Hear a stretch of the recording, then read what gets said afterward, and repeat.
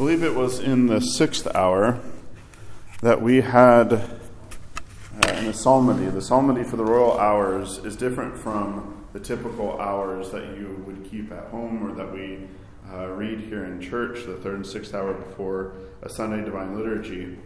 And it really stuck out at me this time because it was, Logan, I believe it was you reading Psalm 90/91, depending on how you're taking note or counting the Psalms.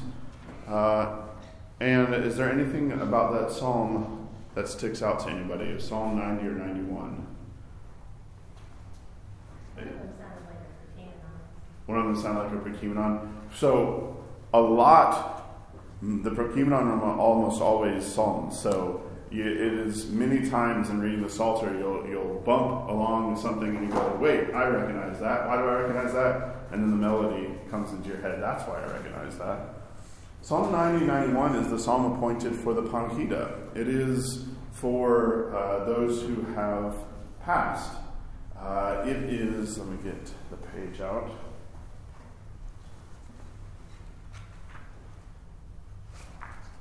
It is a psalm. He that dwelleth in the aid of the Most High shall abide under the protection of the God of heaven. He shall say to the Lord, Thou art my protector, my refuge, my God. In him will I trust. Later on in this psalm we have, For he shall give his angels charge over thee, to keep thee in all thy ways. They shall bear thee up in their hands, lest thou dash thy foot against a stone. Thou shalt tread upon the asp and the basilisk. The lion and the dragon shall thou trample under foot. Because he has set his love upon me, therefore will I deliver him. I will protect him because he hath known my name. He shall call upon me, and I will hear him. I will be with him in trouble. I will deliver him and glorify him. With long life will I satisfy him and show him my salvation. This psalm is appointed to be read for the Panikhida because it is a psalm that encaptures what we would like in our transition from this life to the next life. That our God, who we have known throughout our life, that he will be our refuge, he will protect us, he will deliver us, and he will have his angels guide us, that we will tread upon all kind of demonic forces that want to drag us down. But there's something about hearing that and having it jar my memory about death. And then I was just looking upon the icon.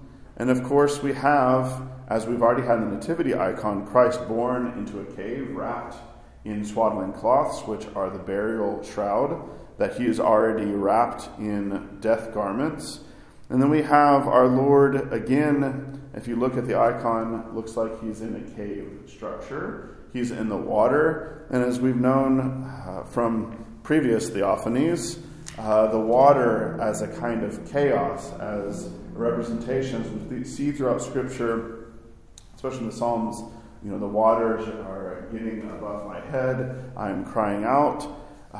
We have Christ in his baptism descending into the depths, into the chaos, into the darkness, into, as the icon has it, almost a cave like when he was born, and like his passion, his descent into Hades and the harrowing of Hades, when he, on Holy Saturday, in silence, will be trampling down death by his own death.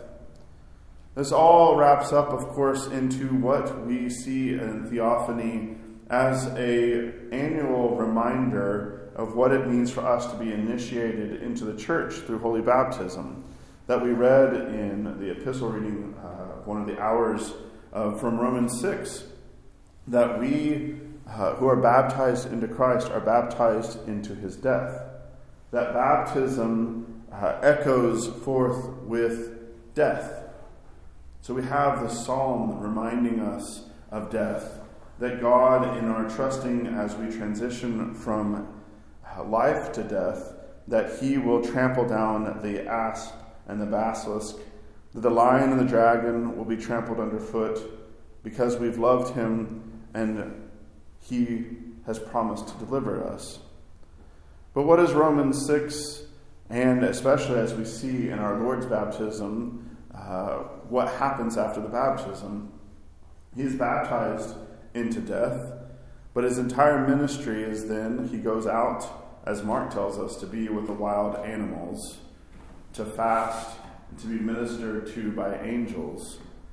That it's not just in the transition from life to death and our great, when things are basically the books are shut, but that our entire life is one of embracing death, of having death before our eyes, not in a kind of morbidity that we're just thinking about the day that we're going to die and when we will cease to walk upon the face of this earth, but that we are thinking like what our Christ, who we have been baptized into his death, that we are dying daily to all of the wild beasts, the passions, the things that beset us, the things that want to drag us down into the depths of the earth, the things that flee Christ in his baptism, as we see here in the icon. So as we come to begin to celebrate this feast of Theophany, let us remember our own baptisms. Let us renew our daily dying, so that as we die now to the world, that we become more and more alive to the God that will save us, the God who will bring us up into heaven at the end of time and the end of our own time upon this earth. In the name of the Father, the Son, and the Holy Spirit. Amen.